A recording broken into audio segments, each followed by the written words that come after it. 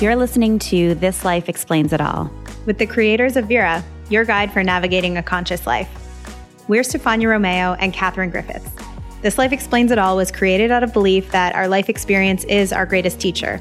And as soul sisters and intuitives, we've spent the past decade completely obsessed with better understanding our minds and our bodies, all while running a mile a minute with busy careers as leaders in the tech startup world. On this podcast, we are bringing you the insights and lessons that have changed our lives with the thought leaders, healers, and dreamers behind them.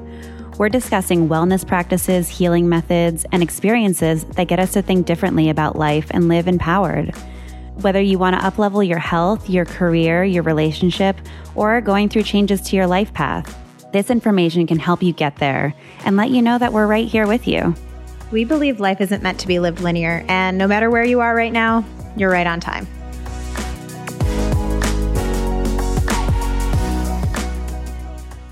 Hey guys, I'm Katherine Griffiths. And I'm Stefania Romeo, and you're listening to This Life Explains It All, Vera's podcast.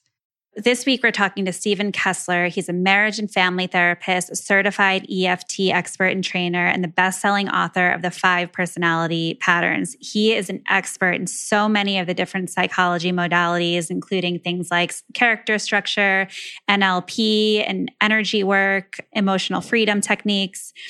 And he's been teaching groups and workshops all over the world, helping men and women heal their wounds and grow into their full adult selves. In this conversation, we focus on the 5 personality patterns, also the focus of his latest book. These are the patterns that we adopted as children in order to feel safe.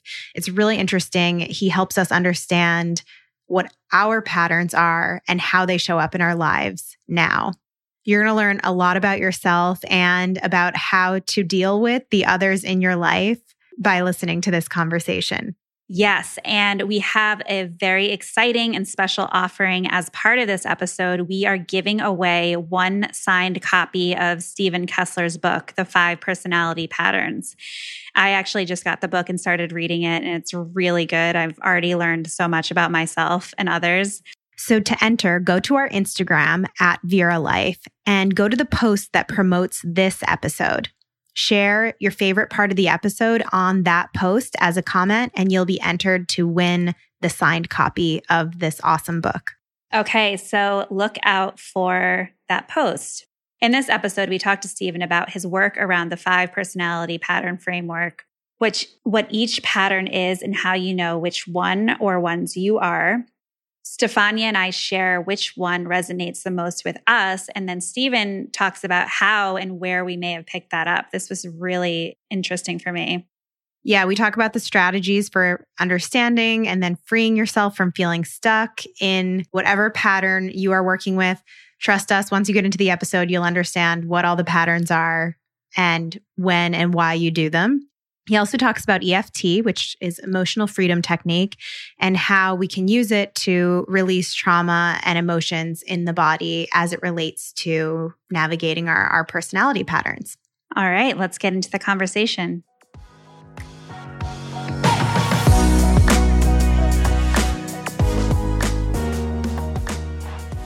I'm really excited to dig into all the personality types. To start out, what is your story? How did you get into this work? You know, my life has been a very winding path. When I was young, I was really interested in physics as sort of, the priesthood of our real religion in this society, which is, physical materialism, matter and energy kind of thing. And then in high school, I got into drama. And I started to notice, I would go to all the school plays and I would notice these people are having emotions that I don't have. Why don't I have these emotions? What's going on with me? Because I was really pretty tightly wrapped as a young man. I had all the usual traumas going on and I had shut down in many, many ways. And then I went to college, first for physics, and decided I really didn't like that. I didn't want to design bombs, and then left physics and went to acting school, which opened me up a lot emotionally. And, I got to study human emotions more. I got to pursue that question of, so what's going on with all these feelings and emotions and stuff? I was in a rep company for 4 years. and then left that because I was never really going to, become a great actor. I was not that talented, and sort of wandered through metaphysics and then into parapsychology and then into transpersonal psychology, and came out here to California to study transpersonal psych, and then into being a psychotherapist, and then into all sorts of meditation practices, and eventually into energy psychology.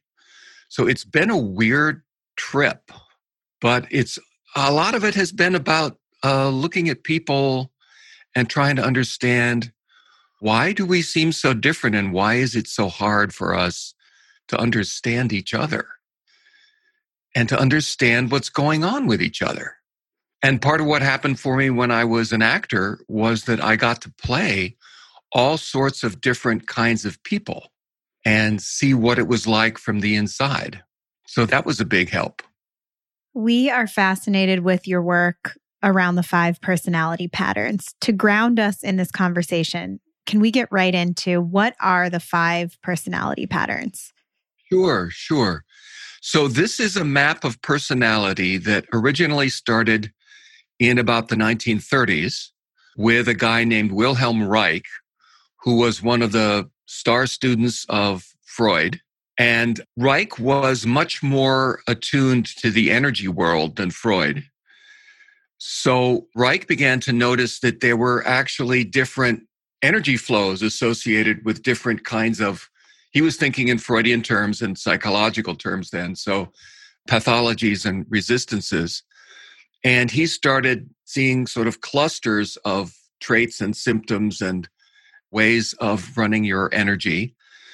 And then some of his students, Alexander Lowen and later John Perakos, began writing about it. Reich himself wrote about this, but he's really hard to understand. These patterns of, different people working with them began to realize that, okay, it was first Alexander Lowen who was able to sort of narrow it down to 5 different ones. Lowen was using Reich's names for them, which came from Freudian psychology, which was quite grounded in pathology. So they were very pathologizing names, like schizoid and psychopath and masochist and oral and rigid, or phallic narcissist. Yeah, it's really hard to figure out. Okay. Yeah, it's a lot of Freudian terminology, and also the names. I mean, nobody wants to be associated with names like that, right? Right. Yeah. And so then a whole lot of people who've written about this have tried to sort of lighten it up by renaming the patterns for the gifts of each pattern, which I think is a mistake because it then gives you the idea that this is something to aspire to. They would name it the lover or the creator or the challenger, defender, or something like that. Yeah. I renamed the patterns for what their safety strategies actually are, because each of these patterns originates in and then develops from a safety strategy. And what do you mean by safety strategy? It's something you do to try to feel safer. And it turns out that fundamentally, especially when you're really young, there are only 5 things you can do. And this is 5 ways you can move your attention and move your energy. It's not what you can do with your body, but what you can do with your attention and your energy. And the 5 things you can do is, if something is upsetting you, you can move your attention away from it. You can get away. Another thing you can do is you can move your attention toward it and try to get that person to take care of you instead. This is what a little baby does when it's unhappy, cold or hot or wet or, needs burping or something. It cries and it gets someone to come and fix the problem.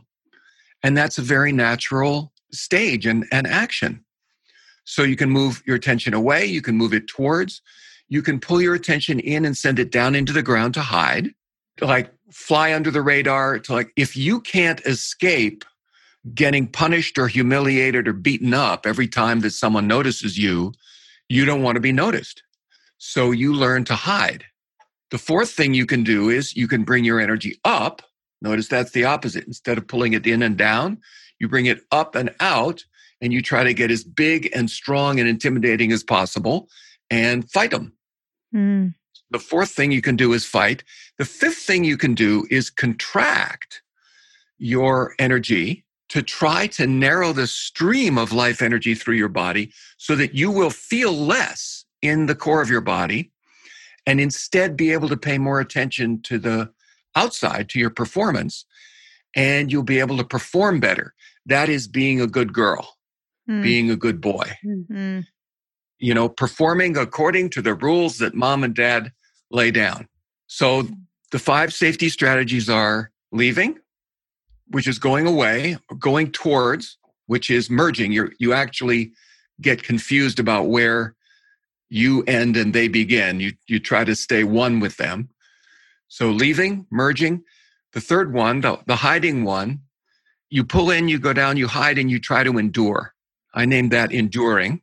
You are trying to keep your head down, let the storm blow over, and just wait it out. Fourth one, fighting the aggressive pattern. You bring up as much aggressive energy as possible. You act aggressive. You intimidate the hell out of other people, and you try to coerce them into doing what you want. And the fifth one, pulling your energy in sideways, narrowing the channel, and then paying attention to all the rules and following the rules, is known as the rigid pattern. And it's actually been called a rigid pattern long before I got to it, because rigid really captures the effects of that pattern so well. The person's body gets rigid, their thinking gets rigid. Mitt Romney would be the poster child for this. Very successful man, according to the rules. Made a whole lot of money in business.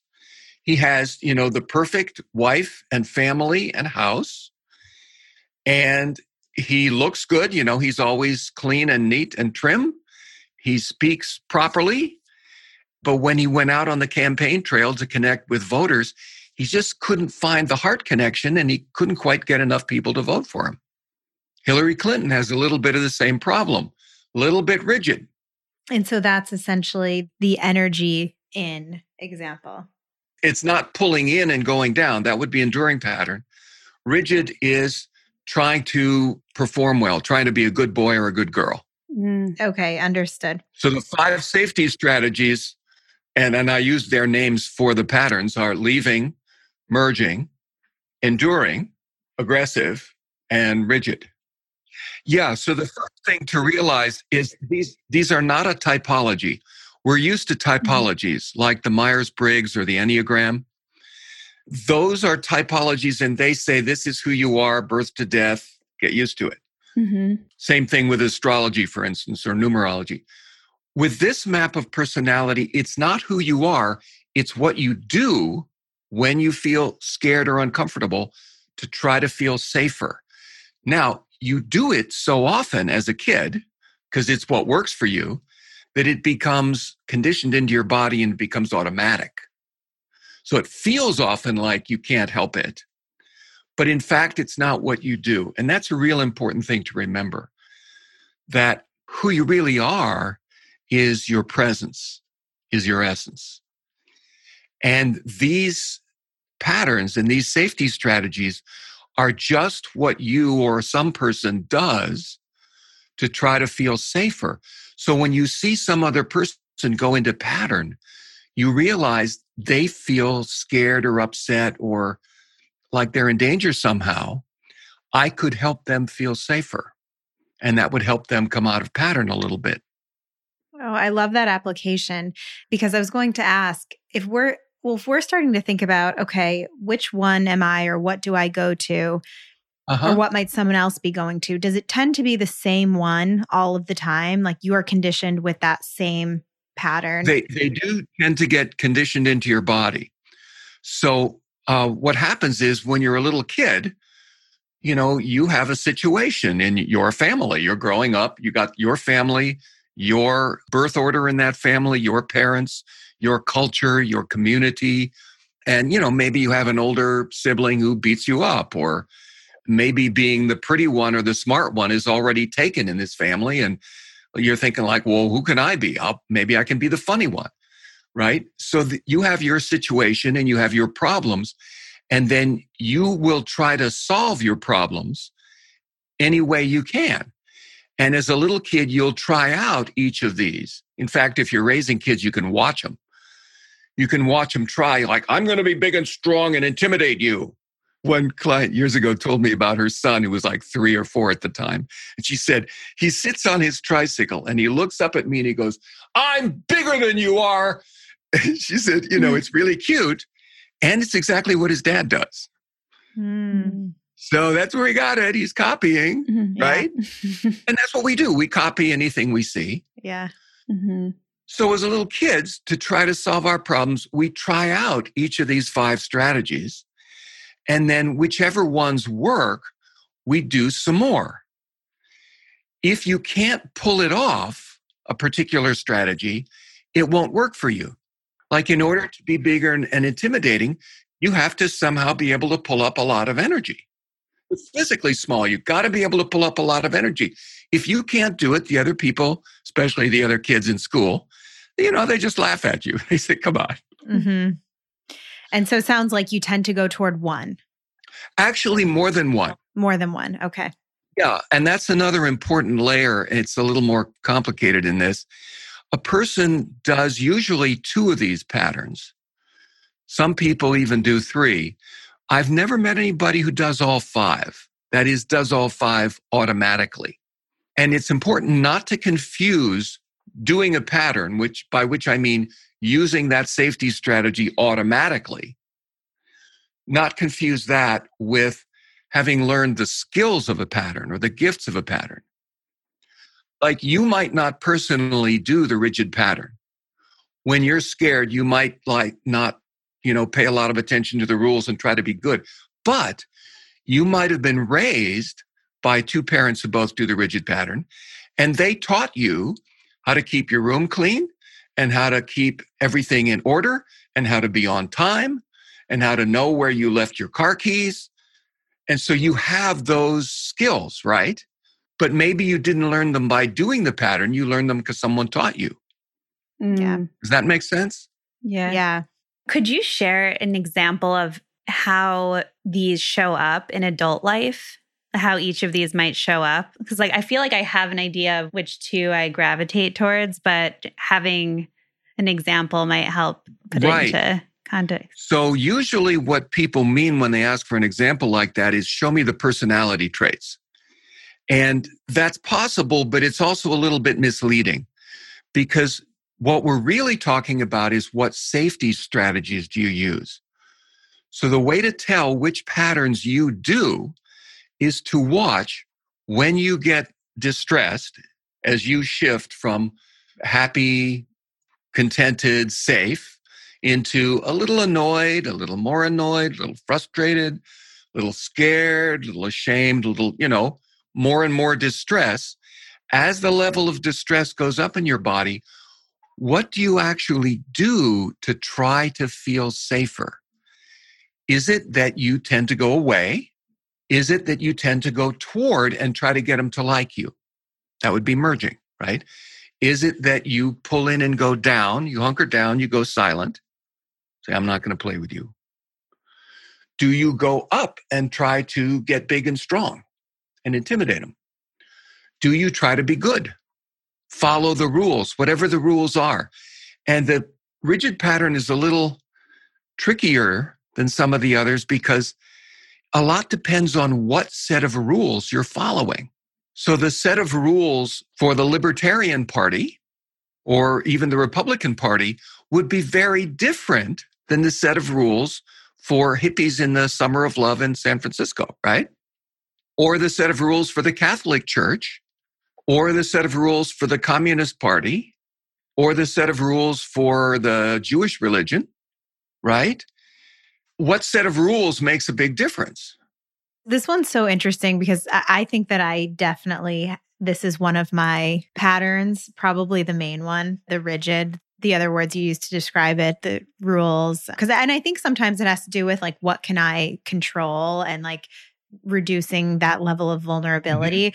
I would imagine, and I don't know if this is true for sure, but maybe there's more of this being expressed right now because there is such a lack of, certainty, control now in what's going on in the world. So I'll be interested to hear from those listening if that comes up as one of the main ones. But my question is, I've heard you talk about these now, both in the context of identifying our own pattern and then also identifying the pattern in someone else.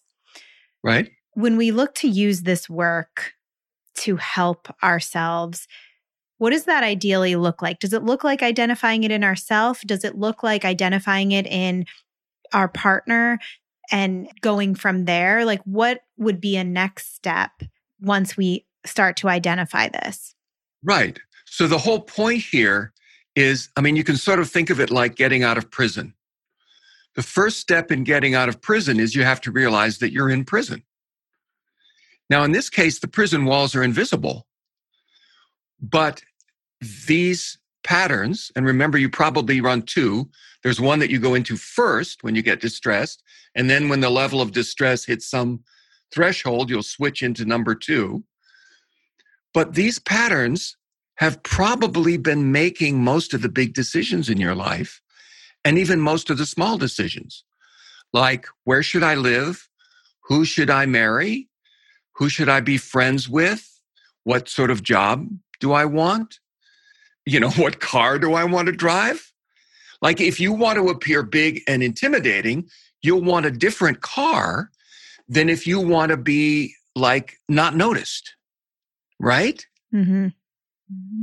So the first step is sort of noticing that something that has been beyond your awareness has been running your life. Second step, learn this map of the patterns. It's a map of personality, really. And be able to notice what patterns you do and the difference between you personally being in pattern and being present. Because the goal is to come back to being present. That's where you're able to be in the present moment and actually respond to what's going on here and now and respond to it in a way that's measured, that's calibrated to what's going on here and now. Whereas if you're caught in something from the past, your response may not make any sense in the present, and it may be like way too big. You may have a lot more energy on it. Like, in psychology, we all know that the signal that some old trauma from the past just came up or you got triggered into that is that your response to a given situation just had way more energy than was necessary. So notice that you're in prison, learn about the patterns, learn about your own patterns, and then start practicing the energy skills that will help you shift out of pattern and back to presence.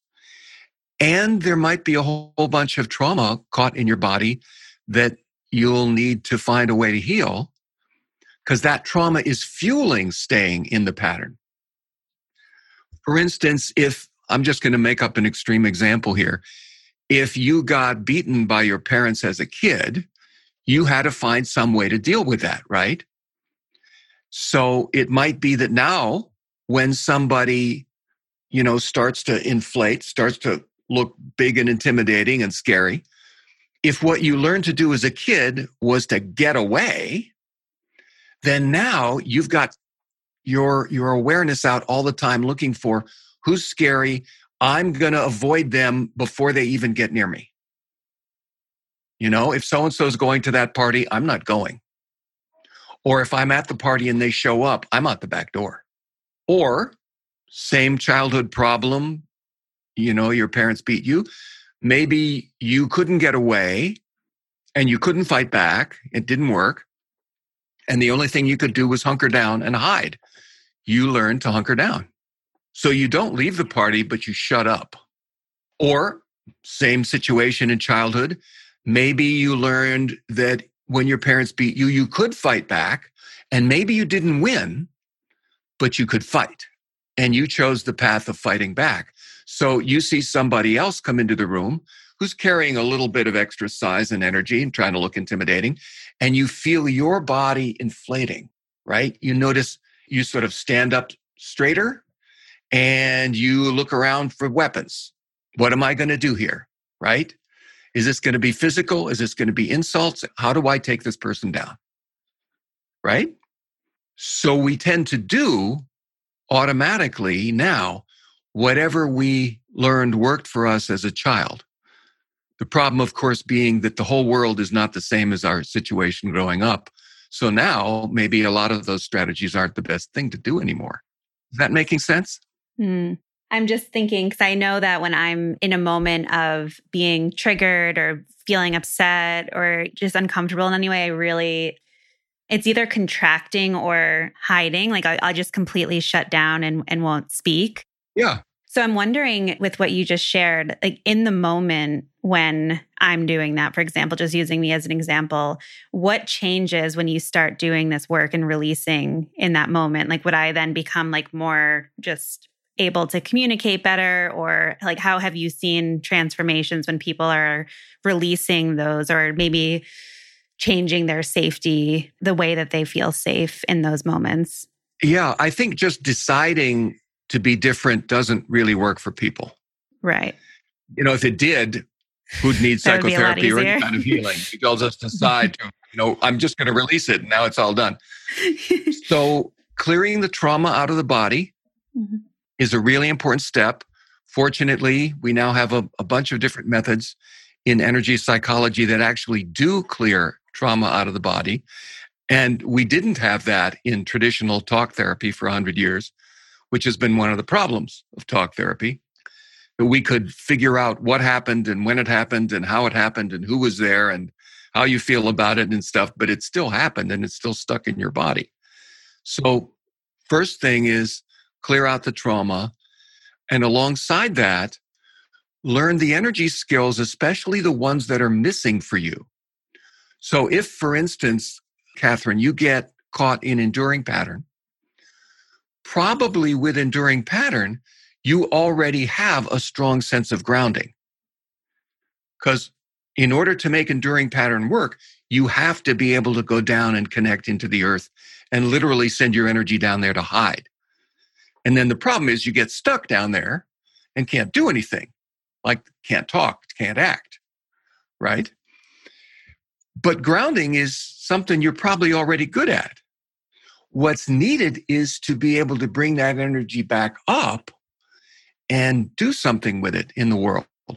So, for instance, it would be good to start each day with maybe half an hour of some kind of strong exercise for the lower body. Bicycling, kickboxing, dancing, running, even walking fast. Anything that gets the lower body moving so that your energy actually gets moving through your system. And then gradually learn how to bring that energy up and fill your space. Because part of the strategy for enduring pattern is instead of holding your own bubble of energy around yourself, which would be ideal, to collapse that in to try to be smaller and not be noticed and not be attacked, to not show up on their targeting radar, right? Yeah, it's interesting because I always gravitate towards high intensity running, especially. So I'm naturally, I think, I'm probably trying to get that energy out because I'm always, that's what I gravitate towards. Yeah, it's probably real helpful for you. So now I want to ask you, what might be some of those kinds of tools that someone with the rigid pattern could use? Mm-hmm. Right. Okay, so for rigid pattern people, one of the illusions of the rigid pattern is that there is only one right way to do anything, and that my way is the right way. And the whole problem in this interaction is you just don't understand the right way. So I'm going to teach you the right way, and then you'll know, and then everything will go fine. So it's like growing up in the rigid pattern, and I did that too. It's like we join the church of the one right way. And it becomes like a religion for like, There's a right way to do this, and it's important, and we have to do it the right way. And since other people who don't necessarily do the rigid pattern don't share this belief, they look at us and they think, like, I just want to do it my way. What's the big deal? Like, why are you getting so upset about this? God will not die if I'm 5 minutes late, right? Yeah.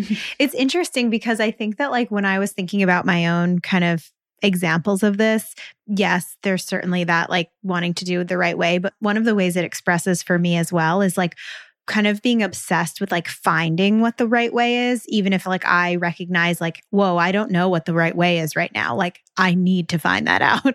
Exactly. Yeah. Like there should be a right way for everything. Yeah. And amazingly enough, there are lots of situations in life in which there isn't any actual right way. You get to do whatever you want. Mm-hmm. It's just like, what kind of ice cream do you want? There are a lot of flavors, and it's okay to want any flavor you want. Mm-hmm.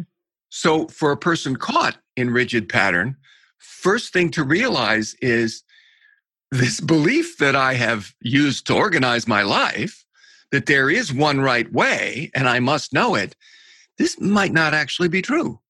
And secondly, this whole focus on doing it the right way is getting in the way of having a lot of fun. Like, what if we could relax and just enjoy? What if we didn't have to get better? Like those of us who do rigid pattern often become self-improvement junkies because the right thing to do is to improve yourself, right? Yeah. And I do think some of us do get joy out of that as well, That's true. And a certain amount of satisfaction. Yeah. On the other hand, if you're really dedicated to there is a right way, and you have decided that it's your job to improve your sweetheart, unless your sweetheart also does the rigid pattern, they probably are not on board with that project. Yeah. That's funny. So, you can get two people who both do rigid pattern and marry each other. And as soon as they agree on what the rules are, then everything is fine. It's like there are rules and we follow the rules in this household. And these are the rules. And you children, you shall follow these rules too. And there's no arguing about it.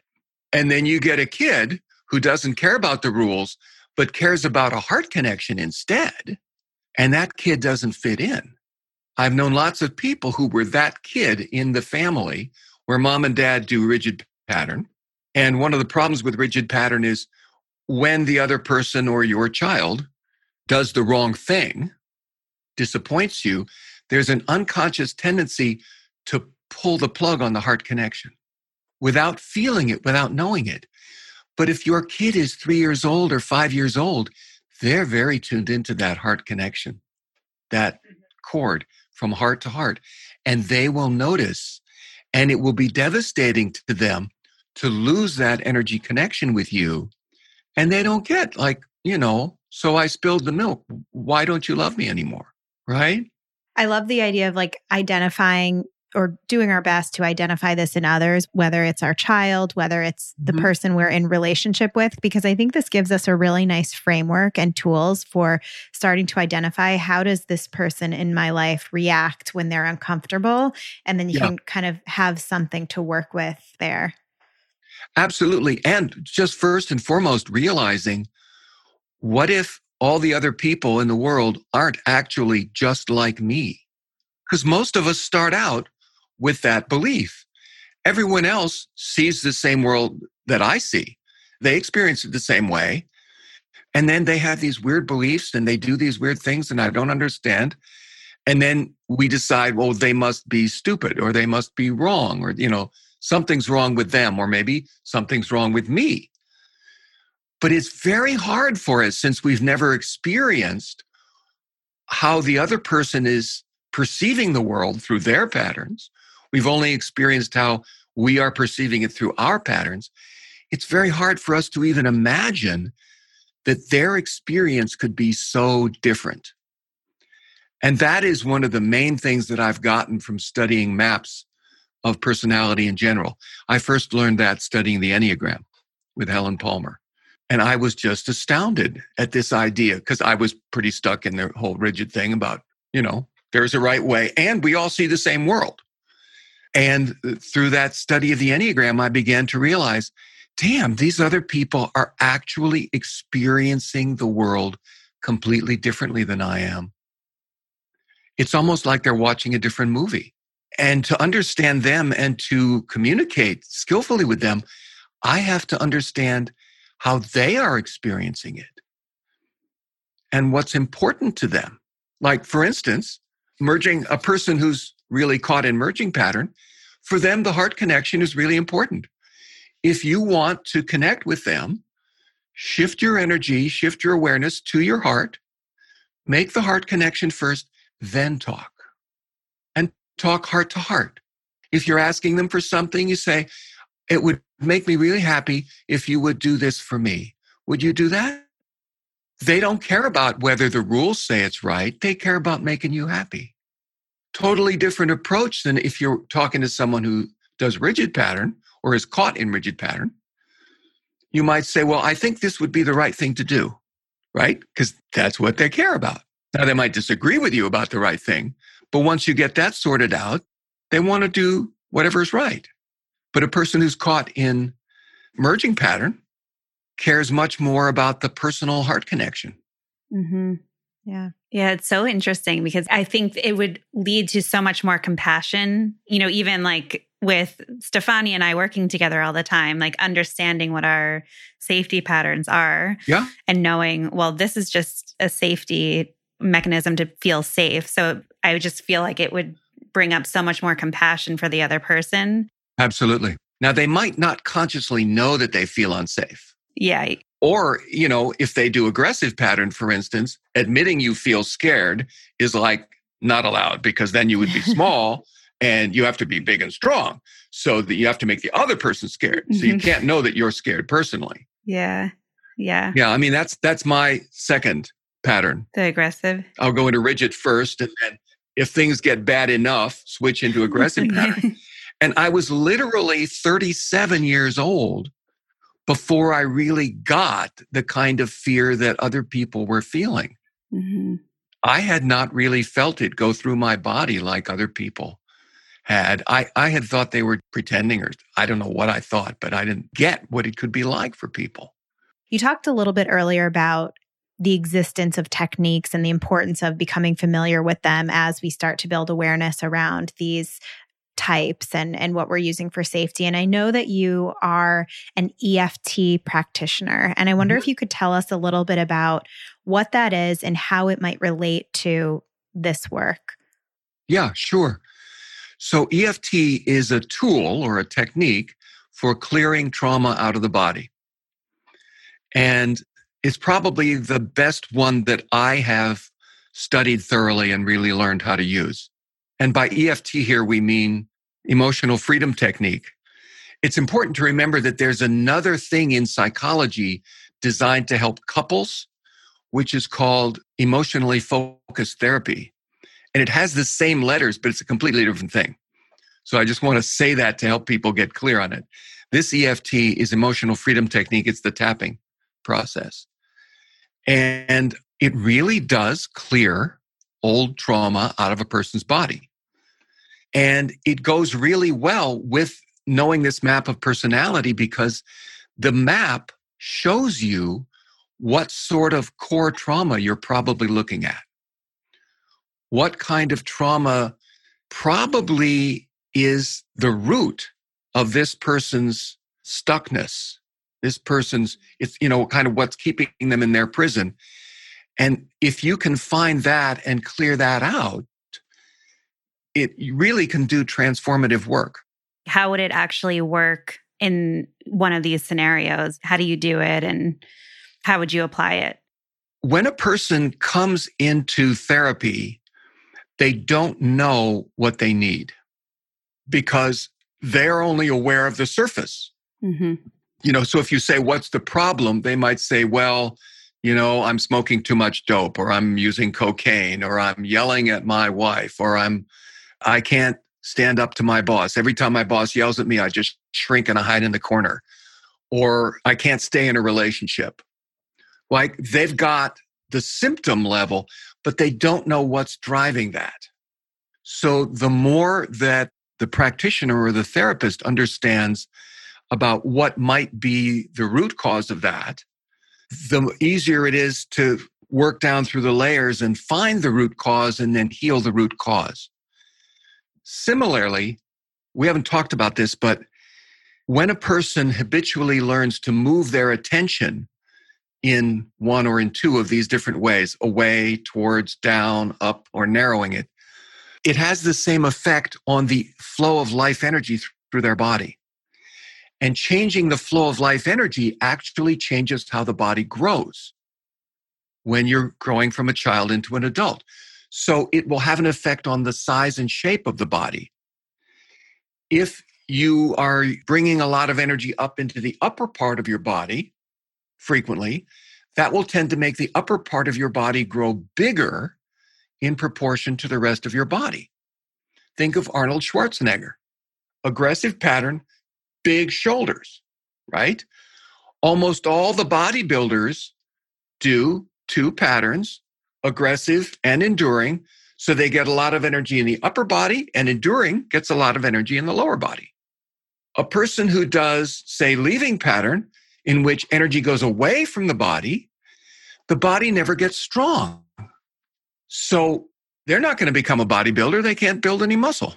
But the reason I started talking about that is if you're a therapist or a practitioner, as the person walks into your office, you can be looking at their body, noticing their posture, their gestures, their tone of voice, the volume of their voice, the rapidity of their speech, and getting a lot of clues about what pattern or combination of patterns might this person be caught in right now.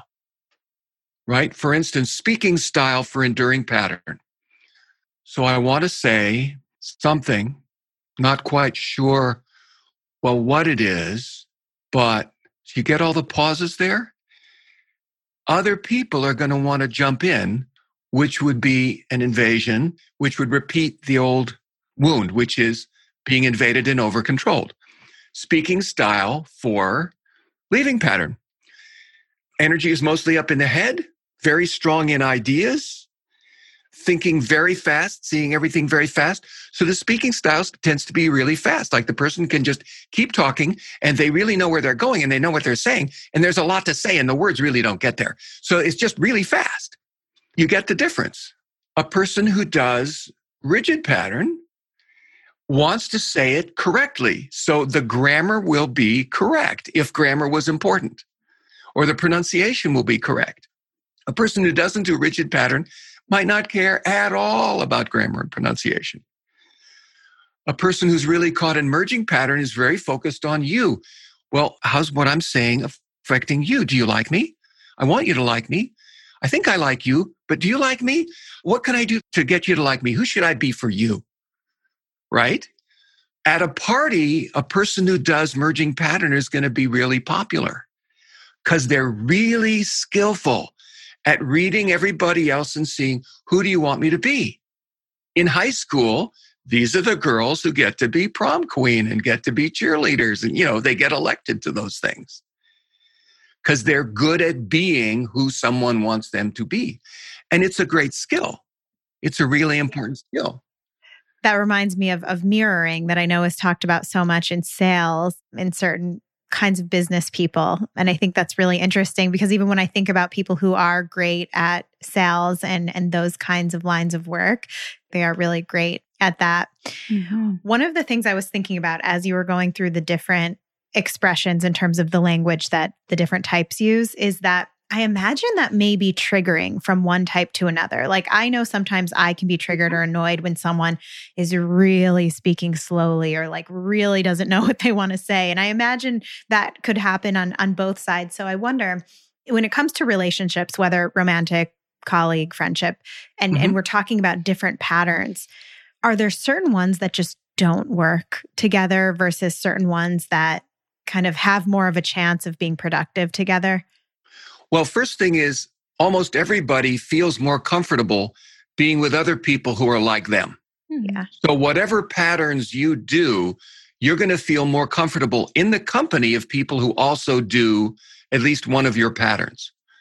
Because then you share sort of a common language and a common approach to the world and a common experience of the world. And you can at least agree on that. Right?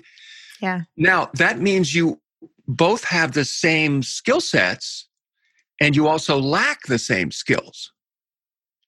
So when we're talking about assembling a team in a corporation, a work team, or we're talking about a romantic relationship, it's not always best to have two people who have exactly the same strengths and the same weaknesses.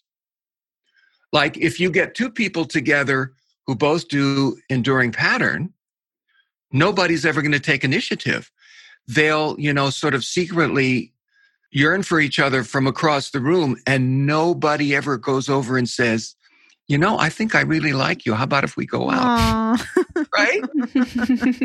Yeah. And, obviously that has happened sometimes, so I don't want to make an absolute statement, but the tendency is not. So you get in romantic relationships and in creating teams, whether it's building a house team or a sales team in a corporation or a technical team to, make software or something, engineering. You want to get on the team different people who have different skill sets. So like a person who does leaving pattern is really good at being creative. They're not chained to the physical dimension of time and space the way most of us are. They go to all kinds of other dimensions and get all kinds of amazing stuff, and they can bring it back here. So you want to have on your team somebody who's really creative if being creative is important to this team. Now, they're good at starting it, but they're not good at finishing. So you want to get other people who have the skills of actually, like the person who does rigid pattern will be able to break down all the steps. Okay, in order to actually create this thing, manifest thing, we have to do A, B, C, D, E, F, G, right? And I'm going to organize it and I'm going to make sure we get all the supplies here and all the people and we're all on time and then we're going to do it. And maybe you need somebody else. Music to my ears. Yeah, I love totally, it. Stefania. You might need somebody else who does aggressive pattern to take charge. In the midst of chaos, other people are going, run away, And the person who does aggressive pattern is probably going, I will handle this. Yeah. This is not going to get me. I will solve this. I will win. Yeah. Right? So the CEOs of corporations frequently do aggressive pattern. But they have people around them who do rigid pattern to handle the details. They have a whole team of people who do leaving pattern to get creative. Now you get a combination of leaving and rigid in the same person. They're good at finding something new and then bringing it into physical form. So a lot of the terrific musicians, for instance, do both leaving and rigid pattern because they can find the song, they can bring it into this dimension, and then they can actually put it in physical form. Yeah. I think that one thing I'm taking away from this, especially for someone who's thinking about this in the context of a group or team, is that if we are identifying these different patterns in others, and even if they are frustrating at times or we don't get them, having this awareness or knowing that the fact that that is their pattern and it's different means that they have these other, I'll say, gifts or abilities that they're bringing to the table as well. And so it's actually a good thing. It is. And it's really important to remember that in order to make any of these patterns work for you, you are practicing a certain set of skills day and night, and you get to be really good at them. So whatever two patterns you do, you have the gifts of those two patterns. And you may have some other gifts too, but you have at least those two or you couldn't make those two patterns work for you. So like if you're hiring a greeter for Walmart, you want someone who stands at the front door and says hi to everyone who comes in. Get someone who does merging pattern. They're going to stand there and beam love at everybody and be glad to meet every single person. Who else can do that? Yeah. Other people would get bored. Well, there's one question that we ask all of our guests, and that is, what life experience has been your greatest teacher? Oh, yeah. Actually, attentional practice has been my greatest teacher. And this is what's underneath all meditation teaching. They don't talk to you about it. It's also underneath all skill building, whether you're studying piano or learning to high jump. You're practicing putting your attention somewhere in particular and keeping it there. Now, I learned this mostly in meditation schools, but you can learn it practicing anything. The more voluntary control a person develops over their own attention, the more control they have over their own experience of life. And as far as I can tell, it is the main factor in what kind of experience of life do you have. If your attention habitually always goes to the future catastrophes that could happen, oh my God, this could happen and that could happen, right? You're spending all your time in catastrophe futures, even if the present is just fine. Mm-hmm. And your life feels terrible. And it doesn't have to. If you have a positive bias of attention and you only see what's wonderful and good and you're somehow blind to problems, then you're getting surprised by problems. You might, for instance, be surprised to discover that cocaine is really not good for you because it's kind of addictive.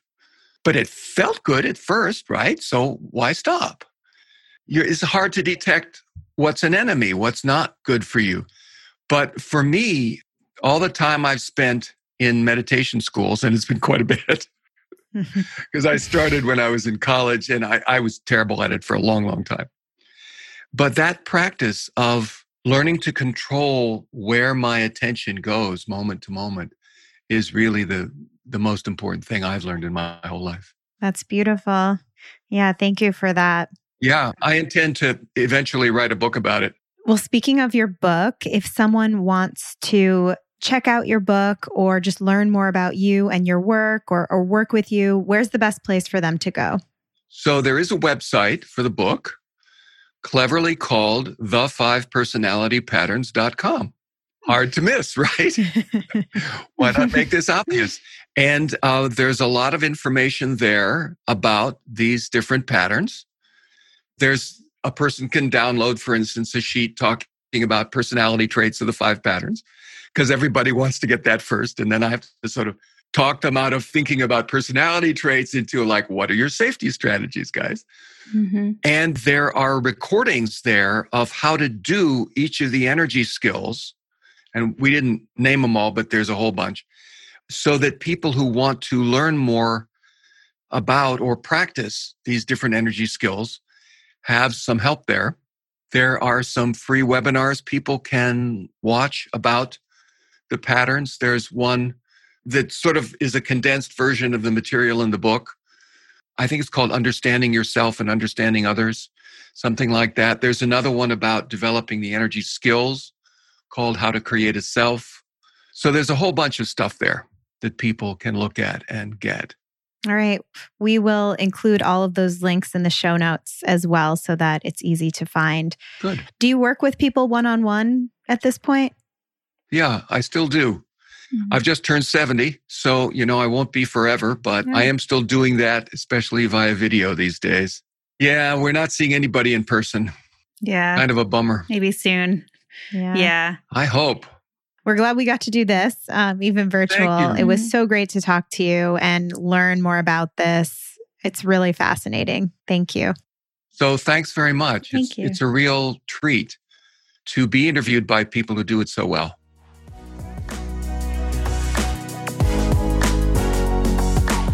If you enjoyed this episode, please leave us a review or share it with a friend.